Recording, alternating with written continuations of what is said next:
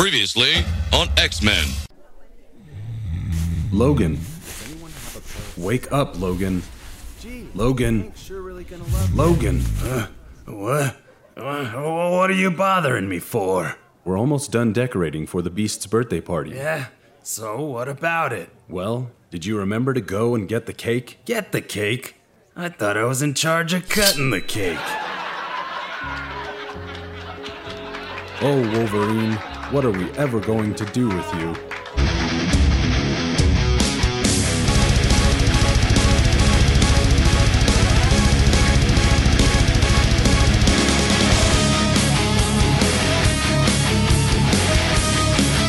All right, everybody, welcome to episode 117 of the Superhouse podcast. This is Andrew, as always, and I'm once again joined by Stefan. Hello. And this week we have two very special guests. They are Eric LEWALD and Julia LEWALD. Hey, guys. They were animators on the X-Men cartoon back in the 90s, and if you're around our age, you guys watched that when you were kids, just like Stefan and I did. And before we get into it, I wanted to write something kind of special for this because that was a very special cartoon for me, and here we goes. I discovered X-Men through Fox Kids Saturday morning. There's a huge block of entertainment starting with the likes of Eek the Cat and the Terrible Thunder Lizards, and it ended with the best of them all, X-Men. X-Men took itself seriously, and I think I gravitated towards that even as a kid. I liked watching the unfolding drama of the mutants versus humans, and of course, mutants versus mutants. I was a child that watched this cartoon that had evolution as a major origin plot point for all the mutants on Saturday, and then I went to church on Sundays. Watching the show was one of the first things that really got me thinking about evolution and science and religion. It was also the first show to really be postmodern superhero in the sense that many of the people in the show that had powers didn't like having them. They wanted to just be normal. I actually had a hard time with that because I always thought having powers would be so cool. Nevertheless, this only added to the gravitas of an already fairly heavy Saturday morning cartoon. To this day, Superhouse Podcast has recorded hours of conversations concerning the X-Men, and hopefully we will record many more. From the bottom of Superhouse's hearts, we thank you, Eric and Julia LEWALD, for coming on to our show. Well, Andrew, we're honored to be here. We really are. Bust out in tears. Yeah, here. you get her tearing up on the misty-eyed over here. But thank you very much. We for appreciate that. it. We really. It was a special time for us, and it was the best. We've been involved in about 40 different shows out here in LA, and it was the best one we ever worked on. That's awesome. Stefan and I were both born in '84, so that put us right at the time, like the perfect time to be watching that show. You were the target demographic, yeah. We were writing for you. Direct hit. Yeah, and like I said in the intro, we have a couple episodes earlier on where we didn't like monitor our time so much, and we talked for hours about X-Men, on and on and on, and like, it's just like the whole crew really goes crazy over X-Men. So yeah. It's awesome. So let's just dive straight into the interview. Let's just start from your beginning. Where are you from? Where are you both from originally? Well, funny you should ask that because everyone in California came from somewhere else, but we're here now in the Los Angeles area. But I was born in Wisconsin and grew up in Texas. And okay. And Eric's story is I was actually born in Atlanta and grew up first in Minnesota, then mostly in Tennessee. So she's out here from Texas, I'm out here from Tennessee, and we're making sense out of being a California family with two California kids. Yeah, that's awesome.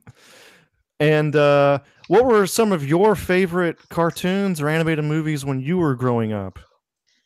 Oh gosh. The classic Warner cartoons, of course, they were great. They'd be on every Saturday morning. We'd have like a Bugs Bunny hour, and then Bullwinkle. I love Bullwinkle. I mean, it was a really adult show. People don't get it because it was such cheaply drawn, but it was beautifully written. So those are a couple. Actually, of all things, I talked to the producer director on the art side of X-Men, and he had the same feeling. We both had a soft spot for Johnny Quest. Oh, nice. So how old I am. It was like 1964, 65. And so I was a little kid at that time, and it grabbed me. The action on that got me. And then one of the things when Eric and I met and sort of found each other is we were both just sucked into the original Star Trek when we were both very young. Oh, nice. That was one of those things, we could talk Star Trek to each other. Yeah, we could geek out with outdoing each other with memorized Star Trek dialogue. Yeah. They're both very similar, aren't they? Yeah. In Star Trek in a lot of ways. Oh, Big stories. You're right. Hope. Yeah, serious and hopeful and diplomatic, kind of like. Character focused, and we went back to it a lot. The other two of the main guys that wrote on the show with us, and that was our position. I was in charge of the writing on the show, and Julie was a writer.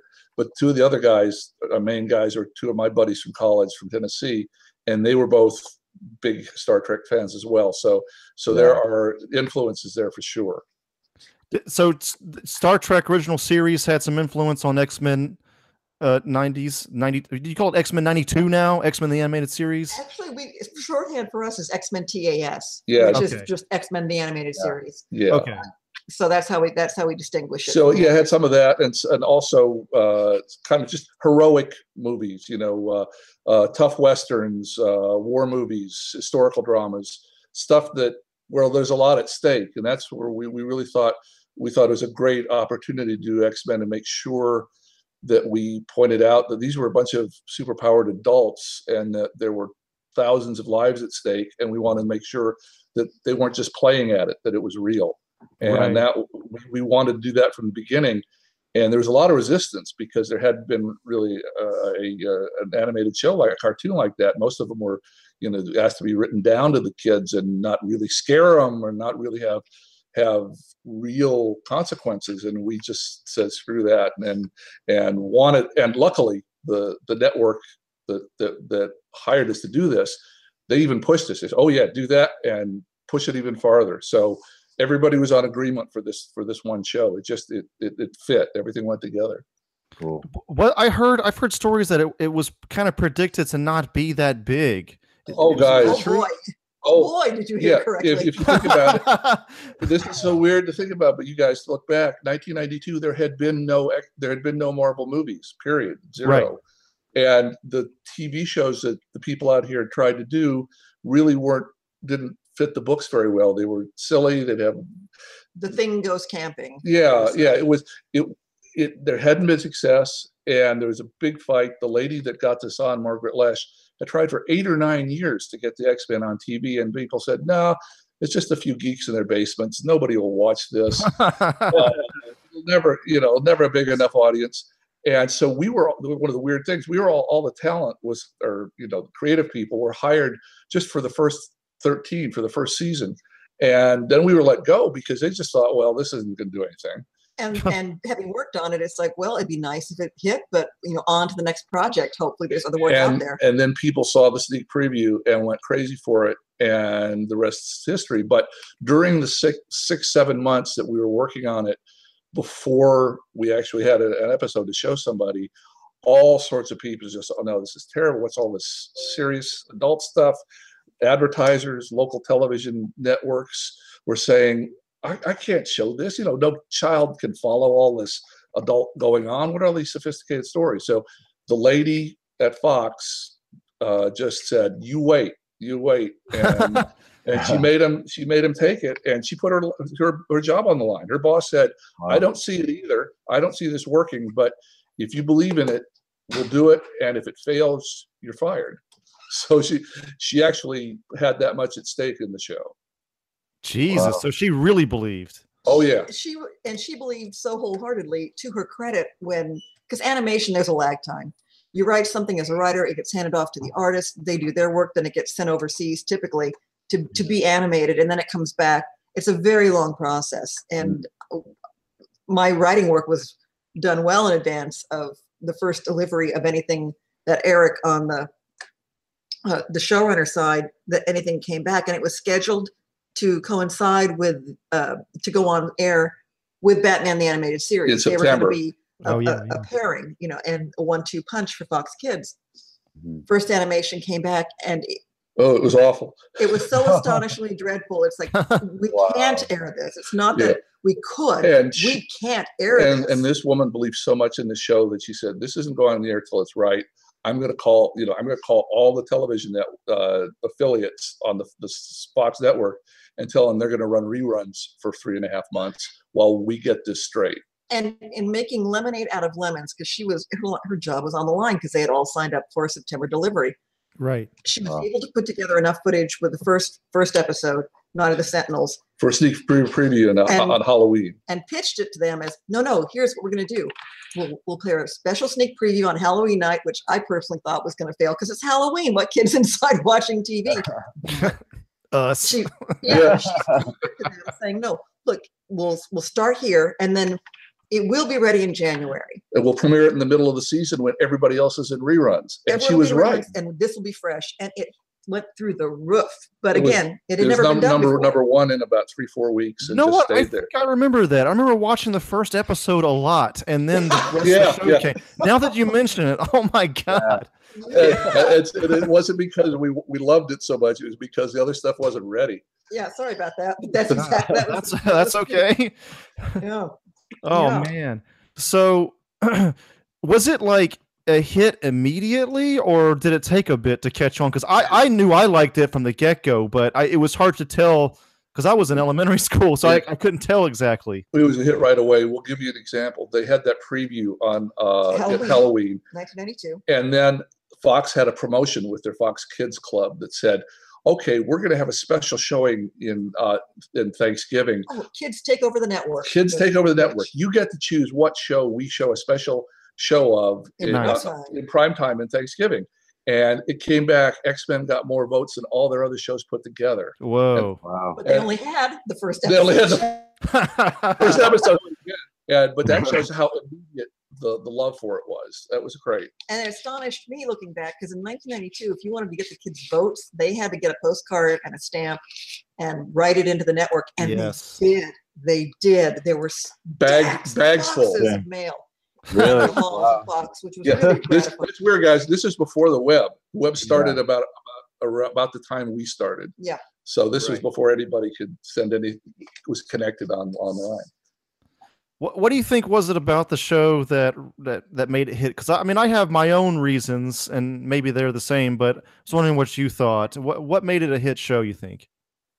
Well, that's a good question. Part of it is this is right at the cusp of the beginning of what became the superhero kind of explosion. And to be honest, in 92, when Eric got the call and I got the opportunity to work on the show with him for a little bit, I couldn't tell you I couldn't name more than 2 X-Men off the top of my head. Yeah, we were new to it. I was aware that Marvel had this property, but DC, Superman, DC, Batman, I knew those characters. I didn't know the X-Men. I think there was a couple things you were talking about before that we took the character seriously. And for the comic book people, that was huge. But I think even for the little kids, the fact that all these people, it was like a dysfunctional family thrown together, a bunch of foster children in their 30s, really, but a bunch of foster adults thrown together, all of whom felt unappreciated and left out. And there's nothing, kids feel less, more like I'm unappreciated, I'm left out, I'm different. And here you had this guy, Professor Xavier, saying, no, we're going to give you a home. No, we're going to make the rest of the world understand you if you'll just be patient and work with me.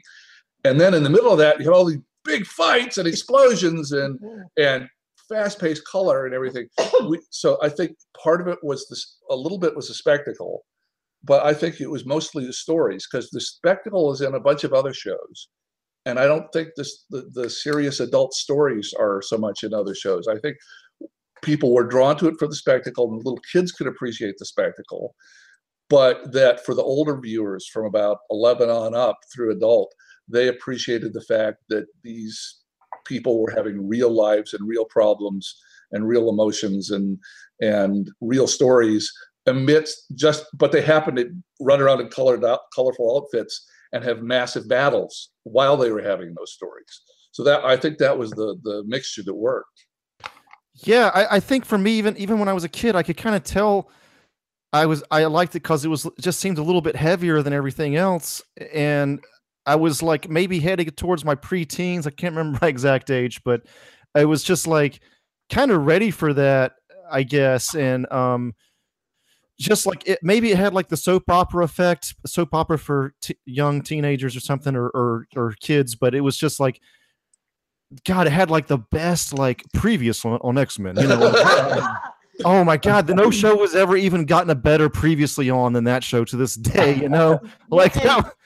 Jumping in here on that, X-Men, the animated series, was, at least as far as our research has indicated, the first one to do that. Yeah, I mean, Bullwinkle did it a little bit. They were like old radio dramas.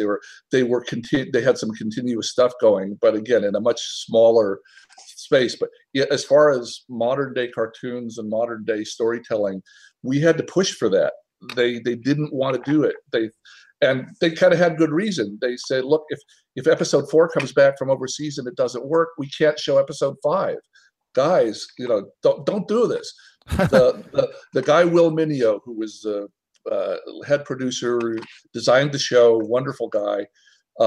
He pushed that through. He pushed a lot of the smart, creative choices through with the network and said, comic books work this way. You know, they'll go on for 15, 20 issues with a continuing story, and the people are hooked and they want to get the next month and the next month and the next month. And it works that way for them. It will work that way for us. Please let us do it. And they let us do it the first year, less the following years. It was more, in those years we had to do more standalones and multi-parters. But really? That first season, they let us do 1 through 13 as a connected story. And I have to jump in here. There's an unheralded hero in all this, and it's Sharon Janis. And she was the gal who was the editor on this. And you think, okay, fine, groovy. But she was the one who took it to the money people and said, look, if you let me do a previously on X-Men, 10 to 20 second recap, that's less animation for you to have to pay for that's new, because I'm using old footage. And that got their attention. They said, oh, we can pay for less. Yeah, but also it helped with, the network was really worried. So you got 9 main characters, you got all sorts of guest villains, you got all this whole world that's complicated. And remember, 90% of the audience weren't going to know who the X-Men were. So we had to keep it all straight. And telling them that we would do a previously on at the beginning made them feel a little more comfortable that kids wouldn't, quote unquote, get completely lost in this show that was too sophisticated, that too much was going on. And of course they didn't. Kids are a lot smarter than people give them credit for, and they followed everything fine. You guys weren't freaked out, like you didn't forget who everybody was. No. We got all these notes. Yeah, it was like our favorite show at the time. I mean, it was that and Batman the Animated Series, like at the top of that time period. And like, I don't know, man. It's just, what were you going to say, Stefan? I was going to say that you have your favorite characters, you know what I mean? Like, it was like there couldn't be enough characters to fall in love with. Yeah. And it's like, to underestimate kids or anybody in that way, it takes a lot of the fun out of what ultimately could be. And again, like another parallel with Star Trek, everybody's got their favorites within the motley crew. They all have their strength. They all have their weaknesses. Exactly. And that's what makes a team work. That's there you go. Like, we don't get enough of that. Yeah. And a point was made earlier about, I think, Andrew, you mentioned, gosh, who wouldn't want to have superhero powers? But in the particular genius, I think, was with this particular group of X-Men, because there had been 30 years of books up until Eric got tapped to go in and help get the show on its feet. This particular team, if you took any 2 of the mutants and you switched their powers out, they'd be fine. And I use Rogue and Wolverine as an example. If Rogue had Wolverine's powers, she'd be happy because she could touch people, she could keep her claws retracted, she'd be strong, she'd be happy. And Wolverine, if he couldn't touch anybody, he wouldn't care. He'd just go run around the woods and be broody. But the things they had kept them, was a true internal conflict. Everyone in that show had a genuine reason to have an issue. I had a real problem when I first looked at this to try to make up the stories. I thought, you got 8, 9 super beings. How do you challenge them? How do you make them vulnerable? How do you make the audience worry about them? And so that's one reason I and the rest of the writers focused so hard on their personal vulnerabilities, because so that it was becoming Wolverine getting his heart broken, or them being emotionally crushed, or Storm freaking out because she couldn't control her powers, finding vulnerabilities in these super powerful heroes so that we'd have somebody to care about and worry about and think might not make it through the episode. And that was one reason I think we focused so much on all the emotional drama, because you can't kill Rogue.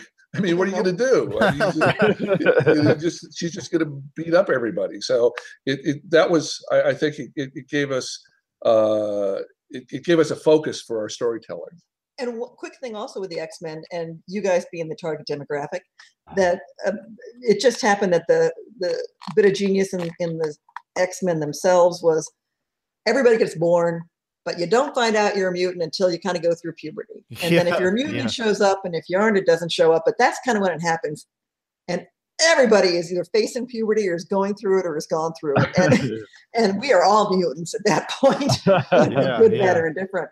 And the fact that this show, that these stories took that and were able to play on everybody's worst fears, in that we all become other, and X-Men just sort of writ large, that conflict about how we all change and how society views us. Yeah.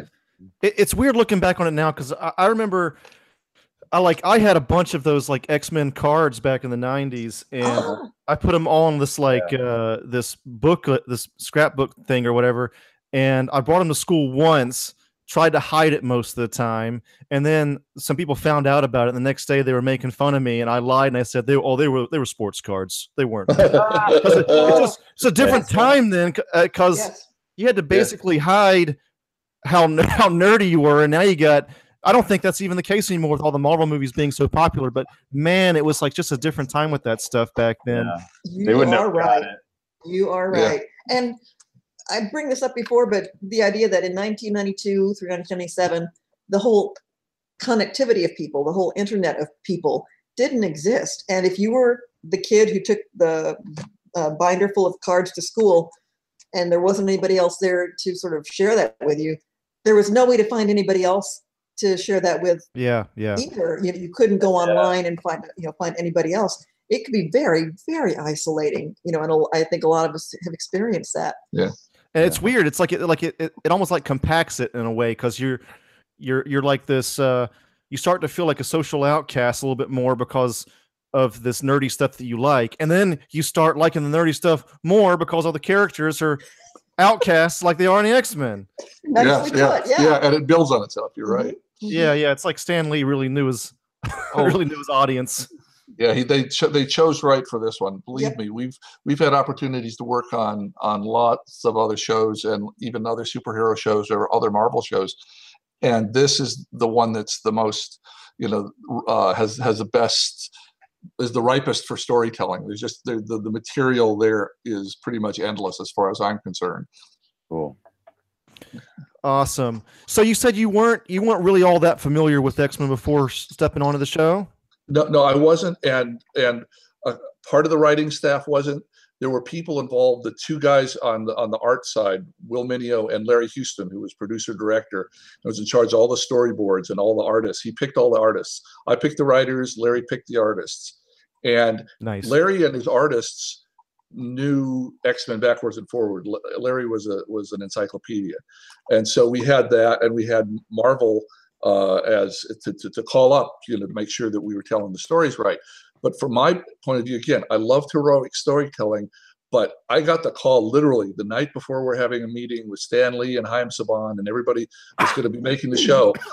I just knew that there might be a show for me at Fox. I didn't even know what it was. And like 10 p.m. that night, I get a call saying, it's going to be the X-Men and everybody's meeting 10 a.m. tomorrow morning. And I say, that's a Marvel book, right? and I couldn't have named two of them. And I had to just sit through the meeting for 2 hours nodding.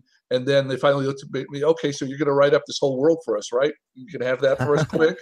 And I said, oh yeah, sure, anything. And I learned real quick. I had those friends. But also there's this great thing called Marvel Universe, this Marvel Universe book that had everybody's, came out about 88, everybody's relationship to everybody, who hated who was a forgotten cousin of who, all the soap opera stuff and all the power stuff.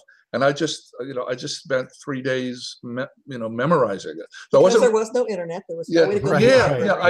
I couldn't go. Yeah, it was like Wikipedia, but a bound Wikipedia. But yeah, I bought a few old issues, but there was no way to so that was my crutch, to learn the characters. And we just ended up the first season writing what we thought were the coolest stories for these characters. And with the exception of the one Julia worked on, Days of Future Past, there really weren't, we picked elements from stuff they'd done. Every chance we got, we chose something that appeared at least like in a page somewhere in a book, but we weren't looking to really adapt specific issues. We were just looking to use the characters in the shows we thought would be the most intense for them. And sometimes there was a lot of stuff in the book. Sometimes there wasn't much to fill that story, but that's how we approached it. Claremont seems to be the big influence here, or absolutely, yeah. Right? After 73, if you look back, and I didn't have the time to kind of distinguish who wrote what, but at the time, I look back on it and looked like 80-90% of the stuff that we picked was from his era. And we got, speaking of that era, we got to know Len Wein, who wrote a bunch of episodes for me, who was just wonderful. Who's considered the father of so many. Yeah, and there's a long interview with him in our book about the show, and he'll tell you he was in 74. X-Men had been dead for 4.5 years, and he got picked. He was told, it looks like we may restart them, and can you come up with a bunch of new characters, for a new X-Men team? And that's why he made Wolverine Canadian, because he was told, it's going to be, instead of an American team, which the 60s one was, basically a bunch of American kids. And to my mind, the stories weren't nearly as deep as during the Claremont era. So Len was told, you're going to come up with characters from all over the globe. And so that's why I said, okay, I'm writing this guest character for a Hulk magazine. I'll make Wolverine Canadian. And that's why Wolverine's Canadians, because he was told he was about to have to come up with kind of a UN version of the X-Men. And he was hired to run the comics for the first two episodes, for the first two issues when it came back in 75. And then he was asked suddenly, oh, we need to make you editor-in-chief. He said, oh, damn, well, who do I hand this off to? And as he said, Claremont evidently was there in the room waving his hand saying, let me. And so that's how Chris Claremont got started in it, is that Len Wein got kicked upstairs. He was picked to originally run the book in the 70s, but in the mid-70s, but he got kicked upstairs to be editor-in-chief, and Chris took over. So that's we got to know Len really well. He just unfortunately passed this past fall, and we miss him a lot. A real loss. Yeah, he's a great guy. Yes. And I was at a few conventions with him. I never really met him formally, but I see him in person a couple times. Yeah. Just the nicest guy, and really, where we are now with X-Men, it wouldn't have happened if he hadn't been there at that critical moment. And he created Wolverine, co-created Storm, Colossus, Nightcrawler. It just goes on. They are his. They are the ones that he came up with. Yeah, and so we can't pretend that didn't happen. Yeah. So yeah, we owe those folks a lot, because when we wanted to do these dead serious stories, even though we didn't know the books that well, we saw what was the best parts of the book, which we thought was that era, and we said, look, it's in the books. You paid to have the show on TV. At least let us try to write as seriously as in the best of the books. And so we were able to hold them up as kind of, I don't know, blackmail. Say, why can't we do this? And they said, well, sure, absolutely, run with it. So because the books existed, we were able to do a show as cool as we were able to do. That's awesome. And wasn't like Gambit created because somebody wanted just that accent? Like, hey, make a guy with a Cajun accent. Isn't that how that happened as well? I can't verify that, but that sounds right. That sounds right. We were told when we were putting the team together, there were there were a few that were just obvious, like Professor Xavier and Scott and Jean and Wolverine, but not even Jean. I mean, when we were putting the team together, I think Jean and Beast weren't even listed as the lead team, and so that was one of the fun parts was, as we were writing the stories, watching who worked well, who fit, and who played well off of the other characters. Gambit was somebody that they just come up with like that year and said they wanted to feature him, and he was different in that we on the writing side said, look, we just want 8 really different people to work for Xavier. We don't, we didn't have an agenda. We didn't pick, Wolverine over Colossus, over Cable, over, whoever. We just didn't want 6 gruff guys. We wanted as different a group of people as we could find. And what's his name? The Cajun Gambit fit in that, and he was new, and so Marvel said, please put him in because we're pushing his comic. It's a new comic. Can you use him? We said sure. So that was as much as we heard about why he was there, but he was new. I mean, he was one of my favorites. I don't think he was my top, but he was definitely up there. That accent, do you know anything about the voice actor? Was that like a real accent, or I'm not from that area, so I can't really tell. Yeah, we're none of us from down there. The astounding thing, guys, is that the entire cast was Canadian. Oh my God! So okay. Rogue, who's supposed to be from Georgia and didn't do a bad job of it. Not bad. And the Cajun, everybody, they're all Canucks, and it was frustrating for us because we were writing out here in LA and we couldn't be there during the recordings. We were recording in Toronto. We get cassettes, audio cassettes of them, and listen and give notes, but we couldn't be there while it was happening. But the good part is that it became this thing in Toronto, like all the best actors in the city wanted to be part of it. That's awesome. And that's how we got this top-notch, like, theater people from Toronto cast. The guy that played Gambit, Chris Potter, actually came down here and was at a soap opera for a while. Yep. But they all sound like Canadians when you talk to them on the phone. Oh, can I do a quick callback here though? We mentioned Star Trek earlier. Oh yeah. And we can't pass this by without the realization. Sadly, it came after there was a chance to do anything about it, but the brilliant voice actor who gave us all what I think is the definitive Apocalypse. John Holocaust is his name, and we weren't able to interview him for the book because he passed in 2007. Oh man. But he was, get this is how much, and we didn't know at the time, this is how much it tears our hearts out to find us. He was the very first Klingon on Star Trek. Whoa. He and Kirk are fighting each other. Balance of Terror, I think it is. And so the same man, same voice, who was going to make Spock's mind a vegetable with his brain scanner. So this is 1967. That wow. I'm a little kid and I'm hooked on this, and I can't say vegetable the same way for my entire life because of this actor. And he ends up being our Apocalypse. Oh, I remember that too, man. From the ashes of their world. Yeah. Do it, Stefan. Do it. From the ashes of their world, we shall build a better one. Did he say the age of apocalypse? Something like that. The rocks of the eternal shore. Crash upon me. Yeah. Again, those are the voices I promise you, those are the voices 90% of us hear in our heads are the voice talent we had on X-Men the animated series. When we think of it, read the books or see an image. And they set it up Canada to save money. Yep. I mean, it's typical. We had kind of a mod budget, and so they picked Canada because the prices were cheaper. But the great thing was, as I say, we got our pick of the best people, and it turned out great.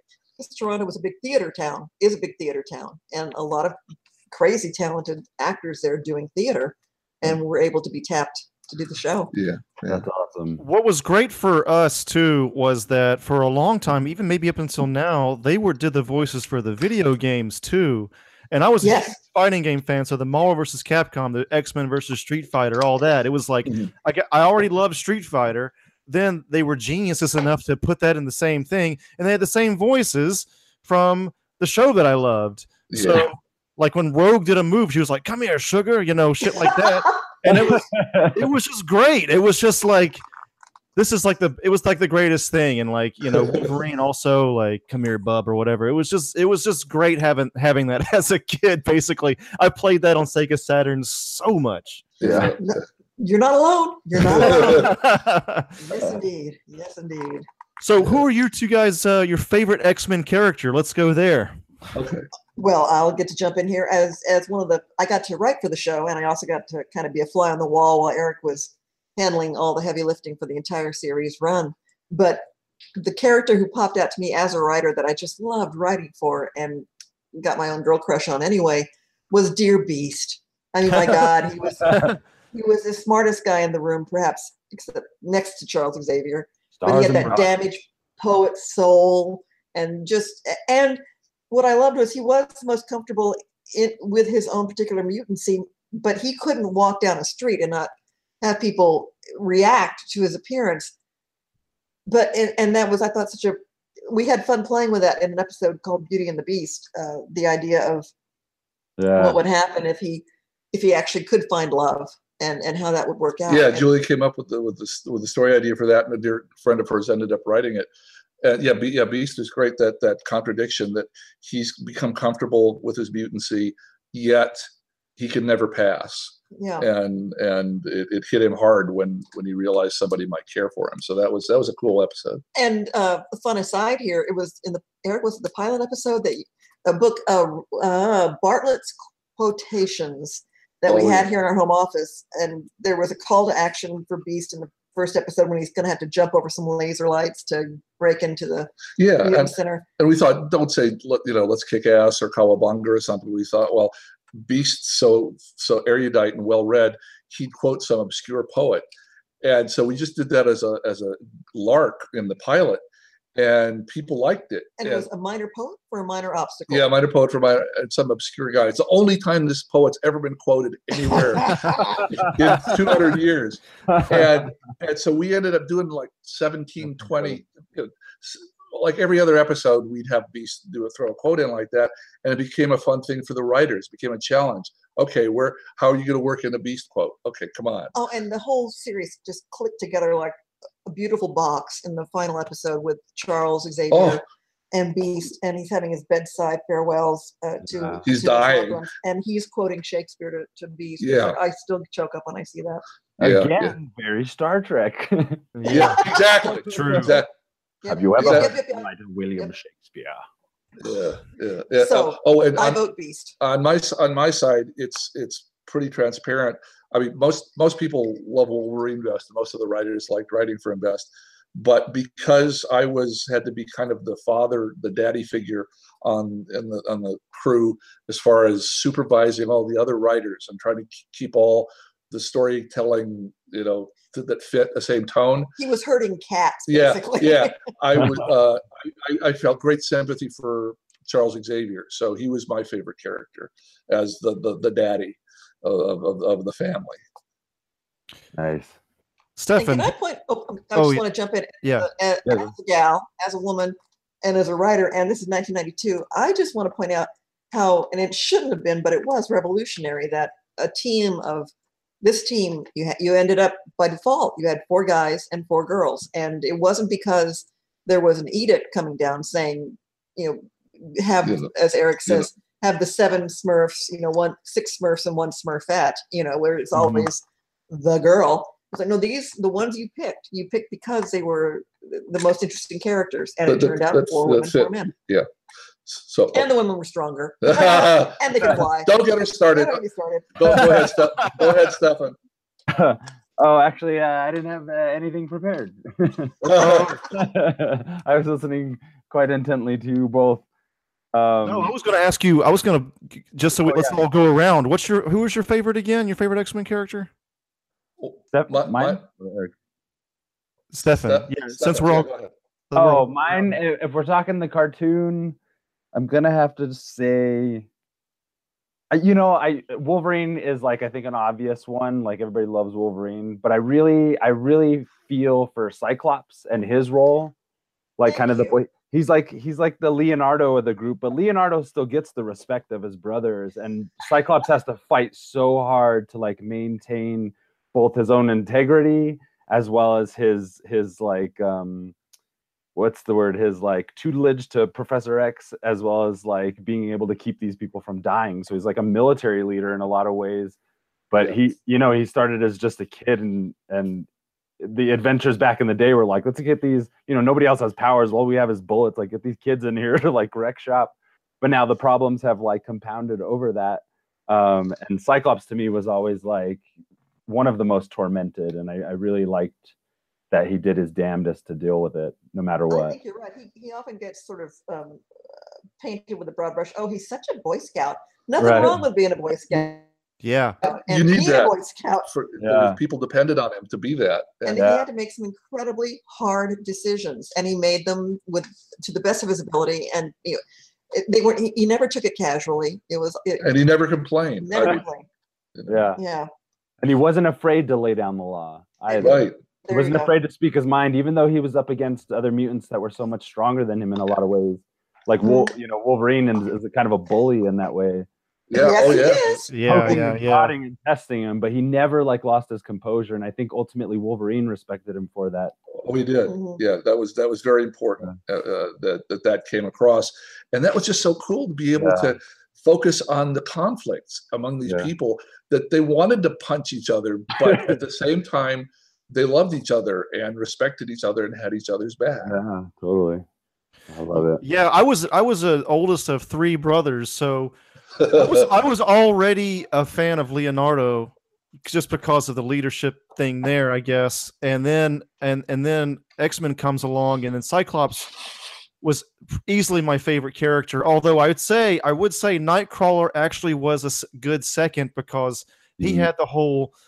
I'm not religious now, but I grew up in a religious environment in the South, Alabama and Georgia, and to have a show that's talking about evolution left and right, and then you got this Catholic guy, and he's Catholic, but then also it looks like a demon.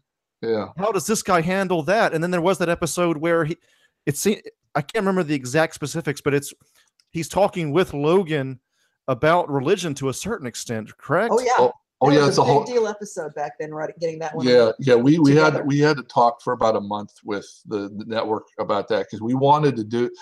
I basically, it came from me looking up Nightcrawler, who I hadn't used before, and just the 3-sentence description said he's devout, and I thought, oh, this is so cool. We've got the only religious character in this whole show, and we looked at other kid shows, they wouldn't touch religion with a 10-foot pole. 20-foot pole.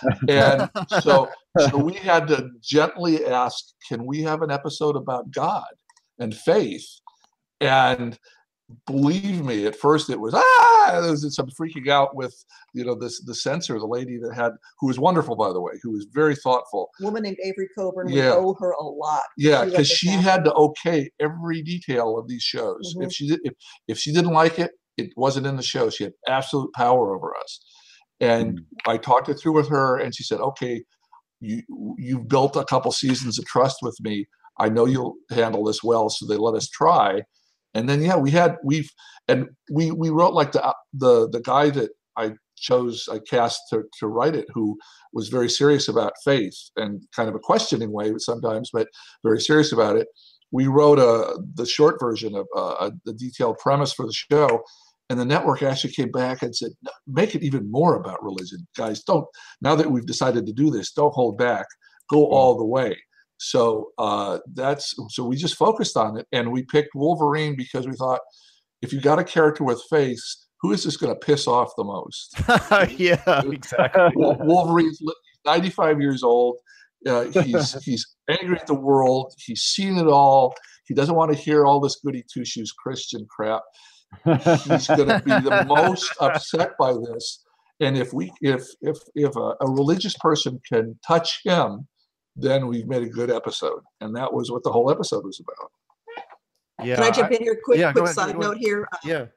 The job Eric had wrote X-Men the Animated Series was working a story season of Beetlejuice. Yeah. And apparently Beetlejuice got a lot more nasty letters from folks, Angry parents, because dealing with the netherworld, demons. A demon from the underworld. Yeah. I love that show, though. I love that one as well.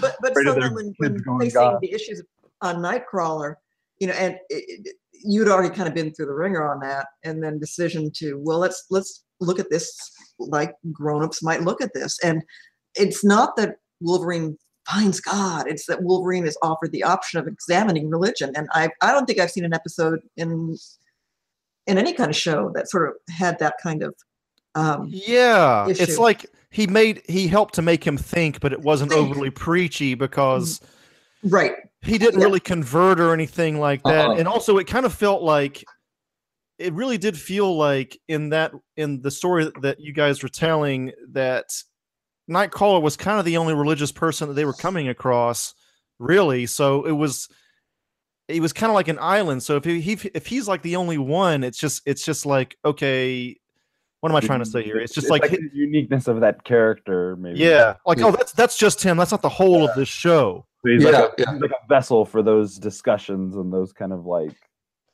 concepts. Yeah. If you go back and watch the episode, I think it's titled Nightcrawler. The genius too was Larry Houston and the art design on that. It's set in a monastery, in a place where they've gone skiing, and dear Gambit can't ski to save his life, but they end up in the monastery. But it is they discuss religion. It's about God, but there are no casual or blatant crosses anywhere. There is no overt use of religious symbolism or visuals. It's remarkable what Larry was able to accomplish and not be offensive to anyone. But Nightcrawler is a wonderful character, and this same guy who's going to be a WonderCon with us, by the way, Len Yulee, the writer. He wrote, but we had two episodes that basically guest starred Nightcrawler, and a third one where we saw him a little bit. But Len wrote both of them, and I thought he knocked them out of the park. Oh, he's going to be there at WonderCon? Oh yeah, for our Sunday panel. Yeah. Oh, nice. I will be there. Well, that's right. We will be at WonderCon for 3 days. Right. Thursday, 25th, and a panel on Sunday at 1 o'clock. It's looking like I'll be there Saturday and Sunday, so I'll get to meet you guys in person. Wonderful. That'll be awesome.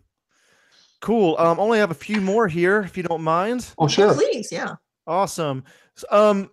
I was wondering. Actually, before I ask this one, I have one I just thought of. A favorite episode you guys did? Oh, it's funny. We mentioned it earlier. I'm just a big fan of Beauty and the Beast because. Okay. Yeah.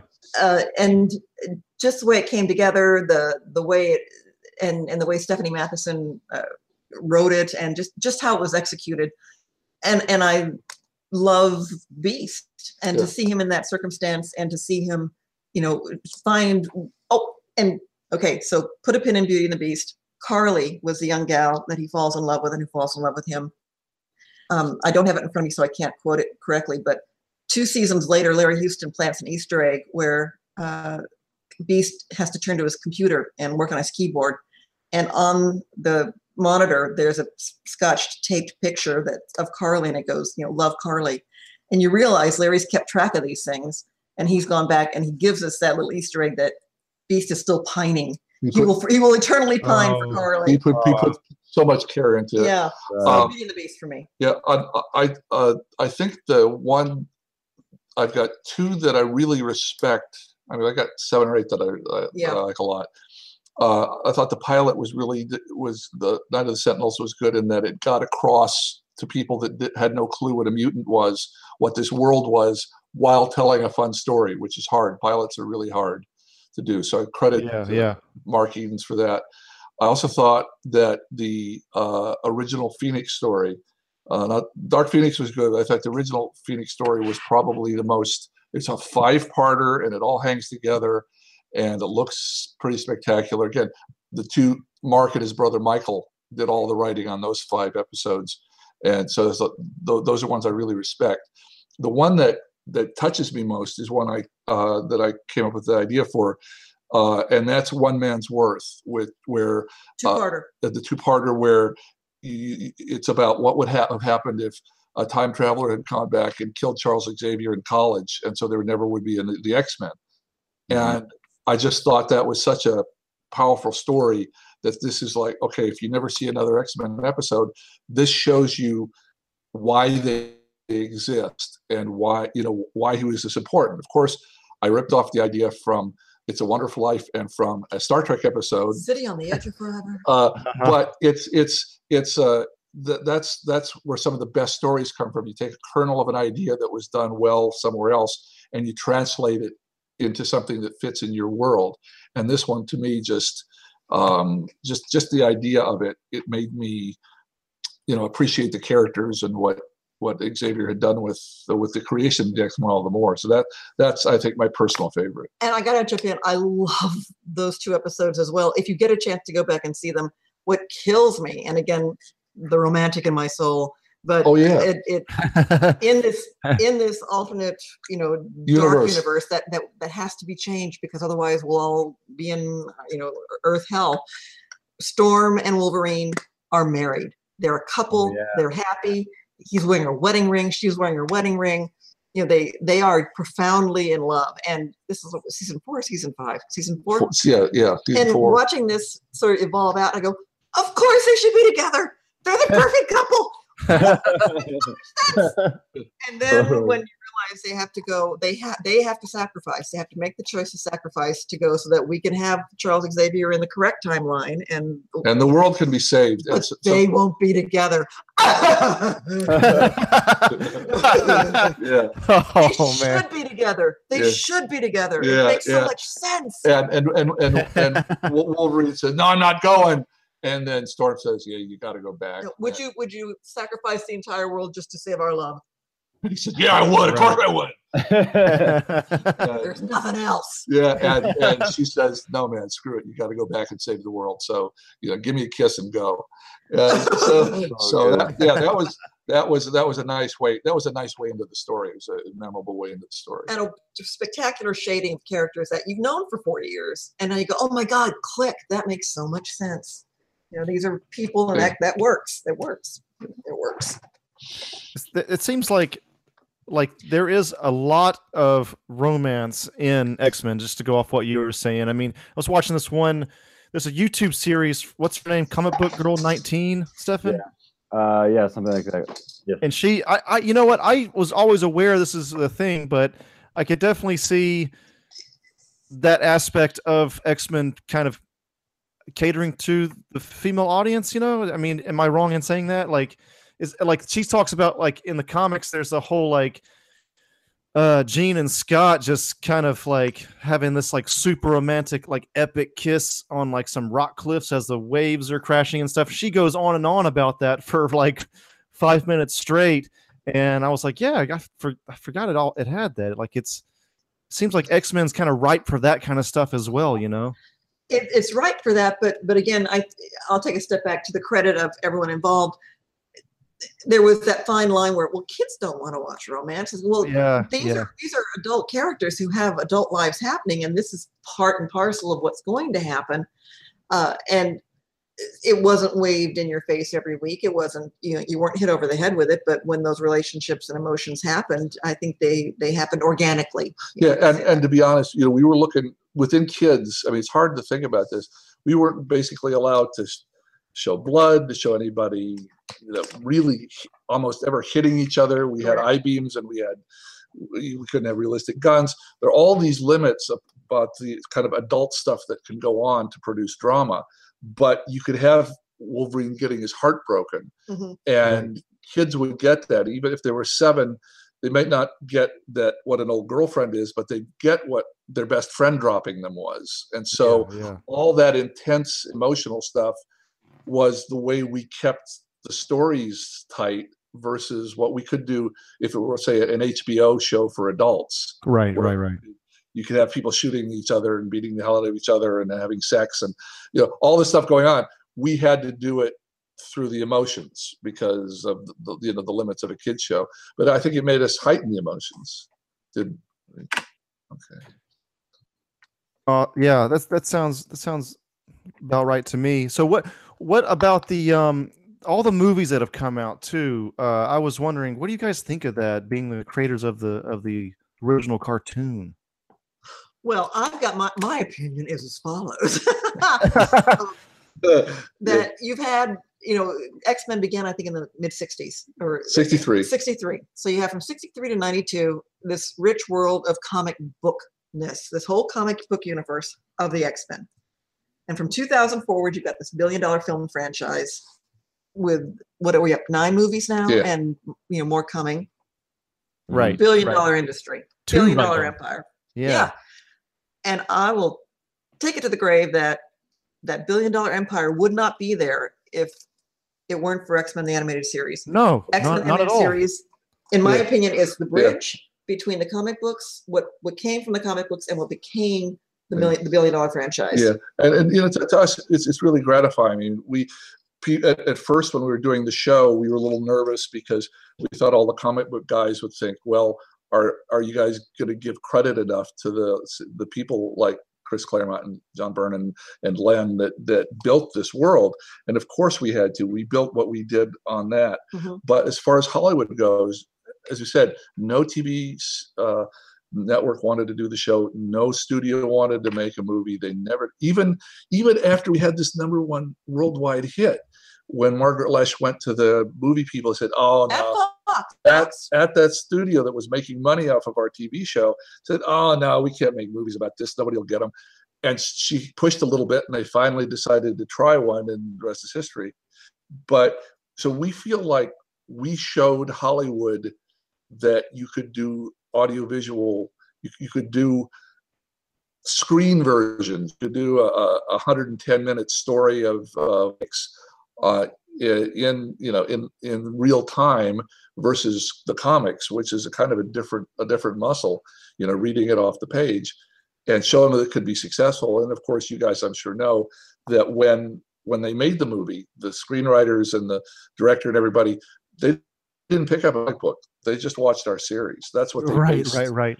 That's what they based their first few movies on. Mm-hmm. And we, absolutely, that's great to us. We feel really, humbled by that's what they look for. But to my mind, it makes sense because a movie is so similar to a TV show in just the craft of the storytelling that it would probably be easier to do that. But I think we also made some pretty good decisions about where to focus in the world, what worked and what didn't. And so, yeah, we feel a real connection to the movies. You'll notice that the X-Men chosen for the X-Men films happen to be the same X-Men that were chosen for X-Men the animated series.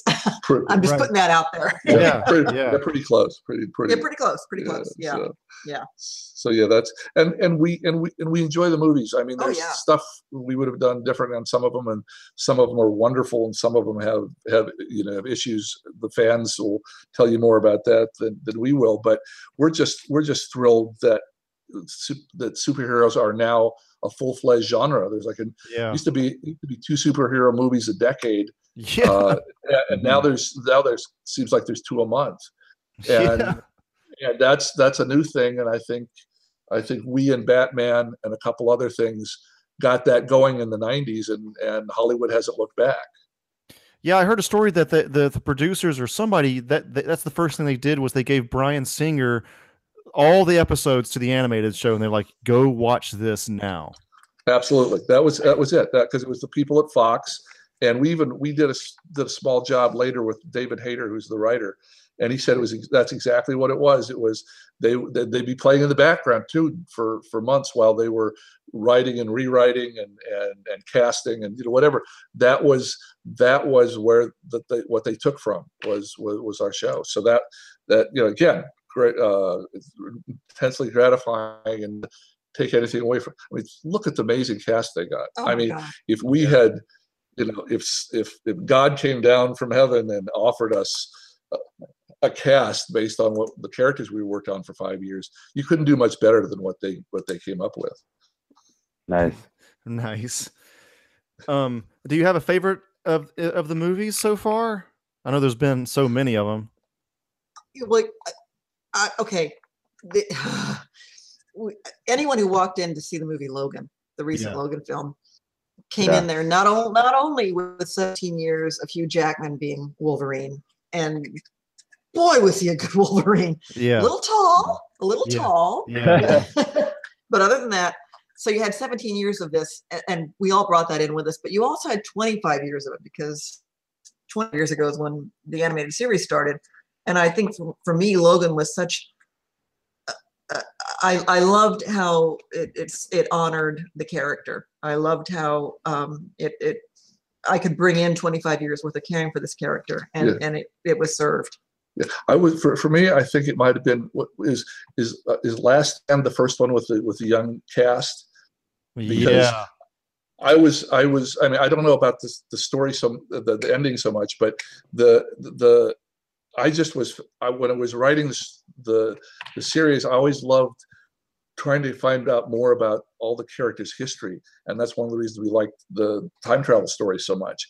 And finding the young cast, and I love Fassbender, and I love Oh my God, James McAvoy as I really was taken with getting to know them, and getting to know them during the initial times when so there that and to me it may be, I don't know if it's the best movie, because to me it may just be the fact that I had done so much research and found out so much about them at their different ages, it was satisfying to meet the young versions. So that one did it for me. Awesome. And I wanted to talk about the intro song. So, what I mean, was this is this kind of what you had in mind? Do you know what the notes were? Did you have anything to do with the audio for the show? Because I mean that song is iconic. I remember when the first movie came out, I was in high school, and we were just singing the song left and right in school, just waiting for the movie to come out. That's great. Yeah, well, the story, there are two things. I think the opening title sequence, the 1 minute, is beautifully done. Larry Houston and Will Mineo did that. They did that like with one small revision.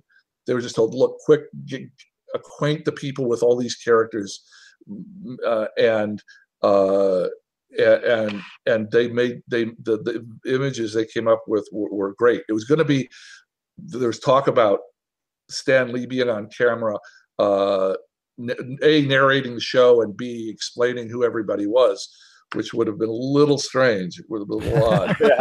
But that said, there was that, and then there was the music, and that came, the composer's name is Ron Wasserman. He doesn't often get credit. This poor guy, in a course of a couple months, wrote that, and then wrote the Power Rangers theme. So this guy's in more heads. That guy's a genius. And of course, it's just a Saban show. And it was work for hire. It was work for hire. Saban, or one of his lieutenants, took the credit for it. But the actual composer's name is Ron Wasserman. And the person that pushed him, the people that pushed him to make that thing as intense as it is, because that was like take 25. That was one that, he turned something in, and the guy said, no, it's not fast enough. Took something in, no, it's not hard rock enough. Turned something in, and he just wanted to kill him. Yep. But Sidney Highwater, who was the Fox guy, and hands-on. This guy was hands-on with X-Men, Batman, The Tick, Spider-Man, Beetlejuice.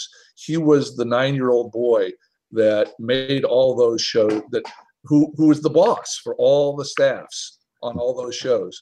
He kept on pushing it to become more intense. And Will Mineo, our producer designer, kept on pushing it to be more intense. And what Sidney was telling us is, look, we need X-Men to be fast-paced. It doesn't look as beautiful as Batman. Will was saying the same thing. And Sidney said, Batman is slow jazz. You can linger over how beautiful the animation is.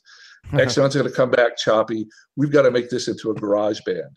This is so that's what those two guys made the composer do that. I didn't have a say in it until I saw it. I saw it. It's perfect. So I can take no credit. But those two men pushed the composer into getting you that song. It's like you talked about being worried that the pilot was going to take off. I think if you just had that song and that opening sequence, it would have sold anything. Really, I mean, that was such an awesome intro.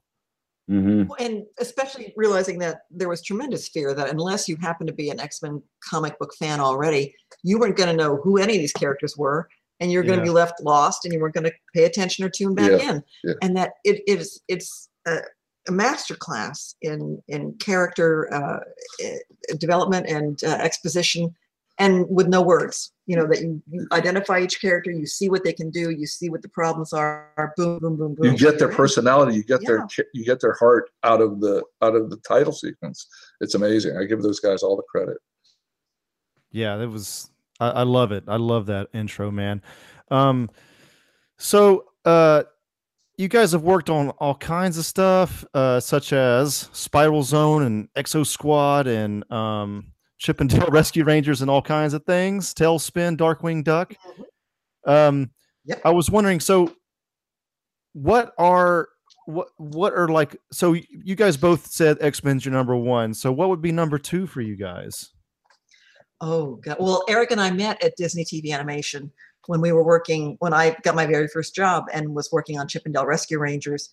So in a way, anything off the Disney afternoon for me, including Goof Troop and Darkwing Duck and all those, it was a very fine time, a very fun time.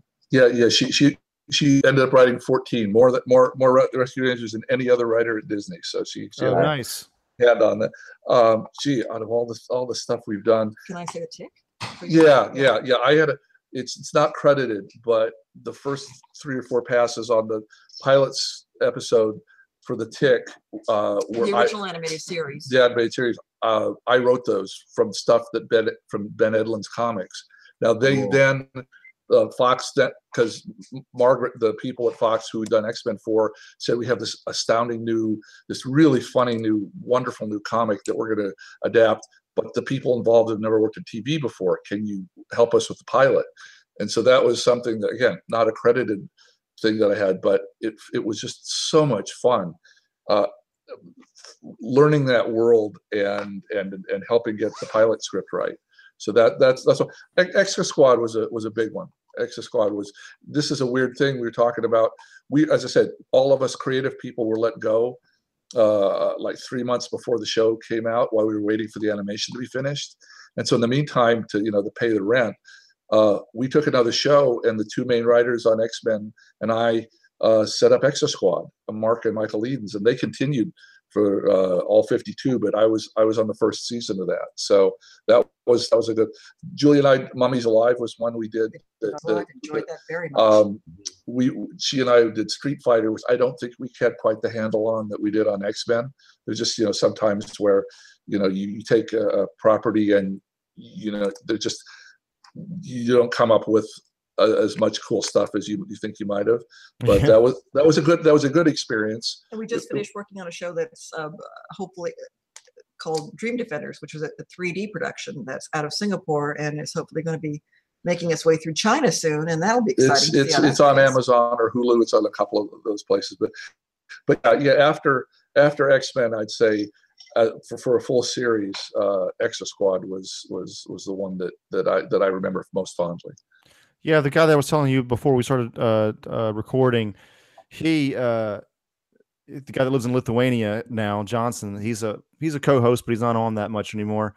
But he loved Exo Squad, and I've talked with some other people too, and it seems like that definitely does have its it definitely has a fan base. There's definitely a cult fan base there, and I think there probably is room for that to maybe be rebooted at some point. That'd be cool, I think. I don't think you're alone in that. I guarantee you're not alone in that. I just tell Universal to make the movie. I'll be happy to be an advisor. We only recently found out that because this just shows you that stuff happens behind the scenes that if you just turn on your TV, you have no idea. But Exo Squad really is a remarkable series. But Universal Studios at that time didn't have a distribution situation in place to get Exo Squad on the air. Yeah, they just kind of, okay, let's do the show. And it's, oh, by the way, should we call to find some time slots for that? That's what, and so it showed at 4 a.m. places. It was terrible. College students with recorders, with CRs, got into it, but almost no kid from that time got into it because it never played anytime there was a child, watching television. And that was, that shows you could have 100 things go right and one person is just out of step. Oh, you mean I'm supposed to find you a time slot for this? Boom. Nobody sees it. And yeah, we're real proud of it. It's just, again, it didn't have the comic book background, but that, it almost, there was a time where it looked like it was going to be, if they'd called earlier or if they had a better person involved.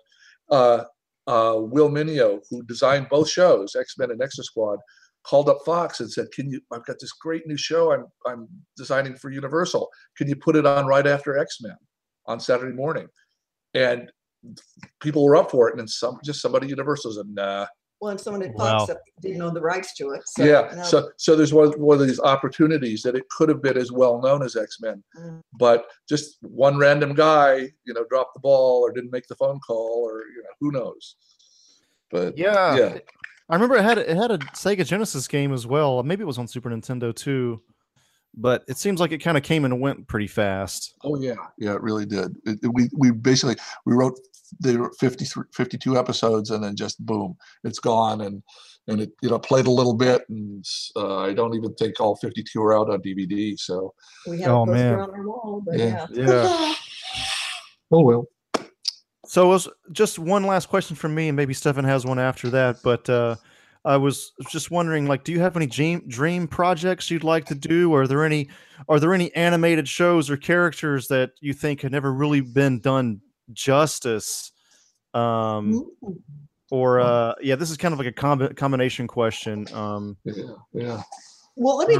Okay. Yeah, go ahead. Not that I so enjoyed The Tick in its original iteration, and then I very much enjoyed it with Patrick Warburton and the live action when that came out, and I'm very much enjoying The Tick on Amazon right now. Yeah. It's a different take on it, but I'm very much enjoying that.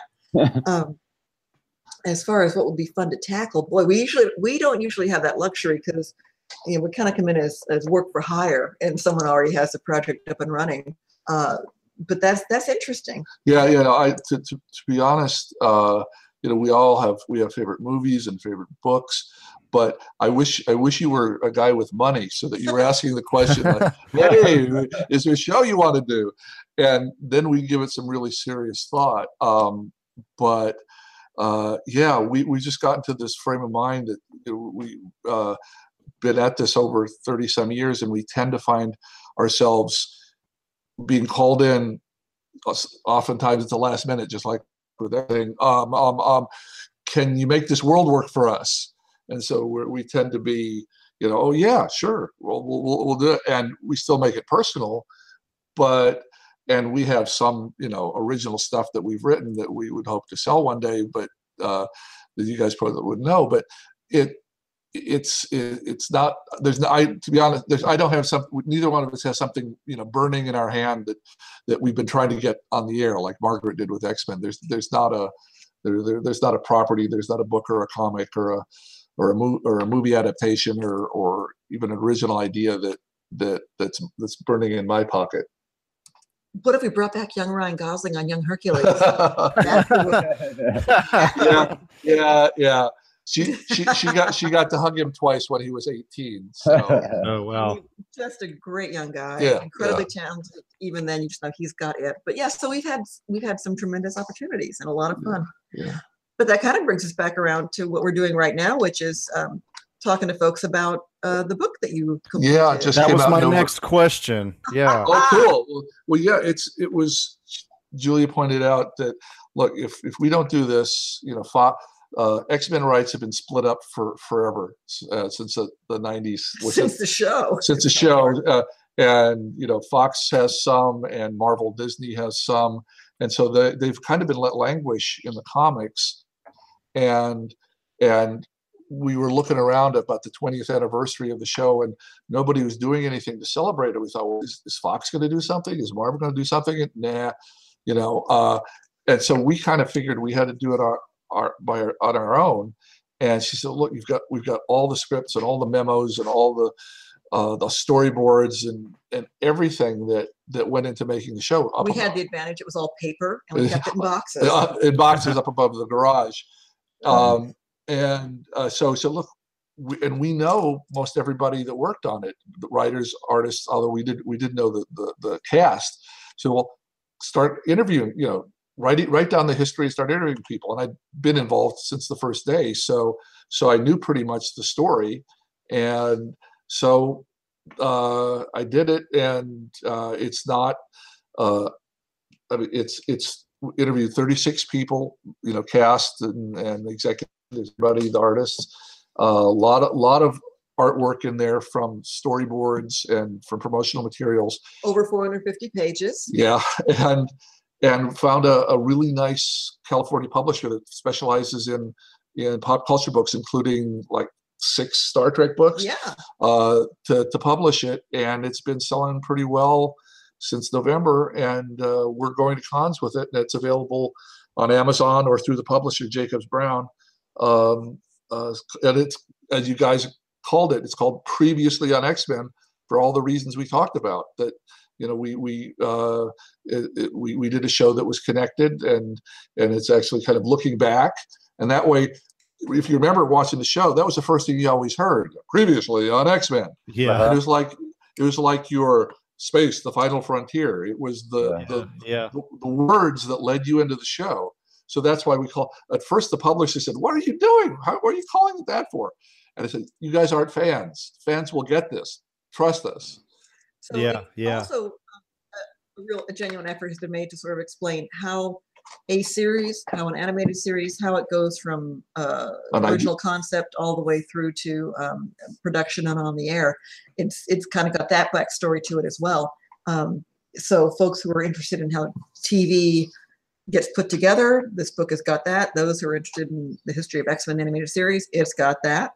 It's got all kinds of things. It's been really great. A lot of what you have written in those cartoons has informed the perspective that I've carried throughout my entire life since then, obviously. But it was a big thing for my family to sit Saturday morning to watch that. My mother would be just as astounded at the storytelling as we were. And, you know, that era of intellectualism that these episodes had, as we were saying about Beast and everything, like those small tidbits, I think, went a long way for myself and probably a lot of kids like me. So thanks again. Goodness, well, thank you. It means so much for us to hear this, because we've been we work alone in an office, and so we don't interact with the people we write for very much. So it's wonderful to hear. Yeah, we'll be sure to pass it along then. Yeah. Yes, we should. Thank you. Thank you both so much. All right. Thank you. All right, everybody. That was Eric Lewald and Julia Lewald. As you probably could gather from the intro that I wrote out and everything, and the whole interview, really, it was, you know, very, very important show for me and for the rest of Superhouse. And it's like talking to your heroes in a way. I mean, these guys wrote the show that we love so much. I mean, for our generation, you look back on that time period, and really there's only 2 shows that stand out the most, and that's X-Men, the animated series, and Batman, the animated series. So anyway, we wanted to promote their book, which, as they talked about briefly in it, but it's called Previously on X-Men, the Making of an Animated Series. And in this book, they interview 36 of the artists, writers, voice cast, and executives that helped make the series. And if you guys could check it out, it's being sold on Amazon right now. The Kindle version is only $19.95, and the hardcover version is $34.95, and the paperback version is also $34.95. So if you guys could check it out there, that'd be cool. They're also going to be at WonderCon this weekend if you guys are going to be in Southern California, and they got a panel on Sunday evening, I think, later in the day at WonderCon, and they're going to be going over the book at that point as well. Can't wait to listen to this episode. Dude, it was a great one. That was good. I bet it was. I hate that I had to miss it. They're such nice Stupid people. work. Yeah, well, it's life, bro. But yeah, thanks again, Eric and Julia Lewald. This has been one of my favorite episodes that we have done, and I look forward to doing many more. And anyway, this is Andrew signing off. And this is Stefan signing off. This is Manny. Bye. Each generation has cried out for a new world, but has built the same old one, corrupt and weak. I will purge the earth of these benighted humans.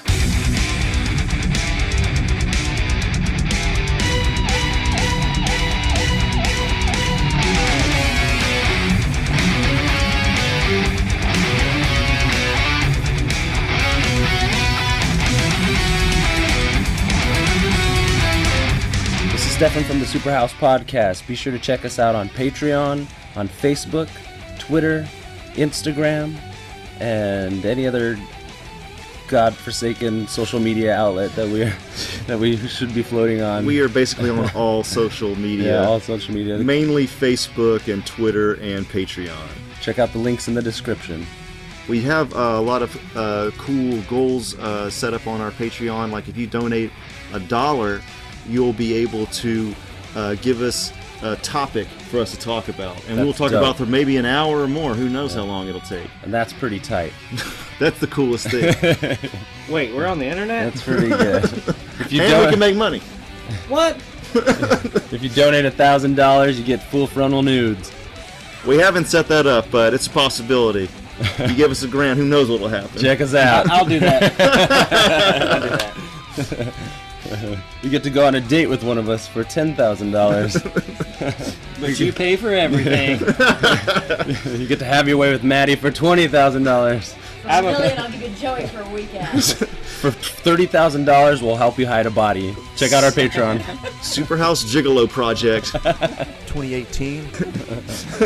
Links in the description.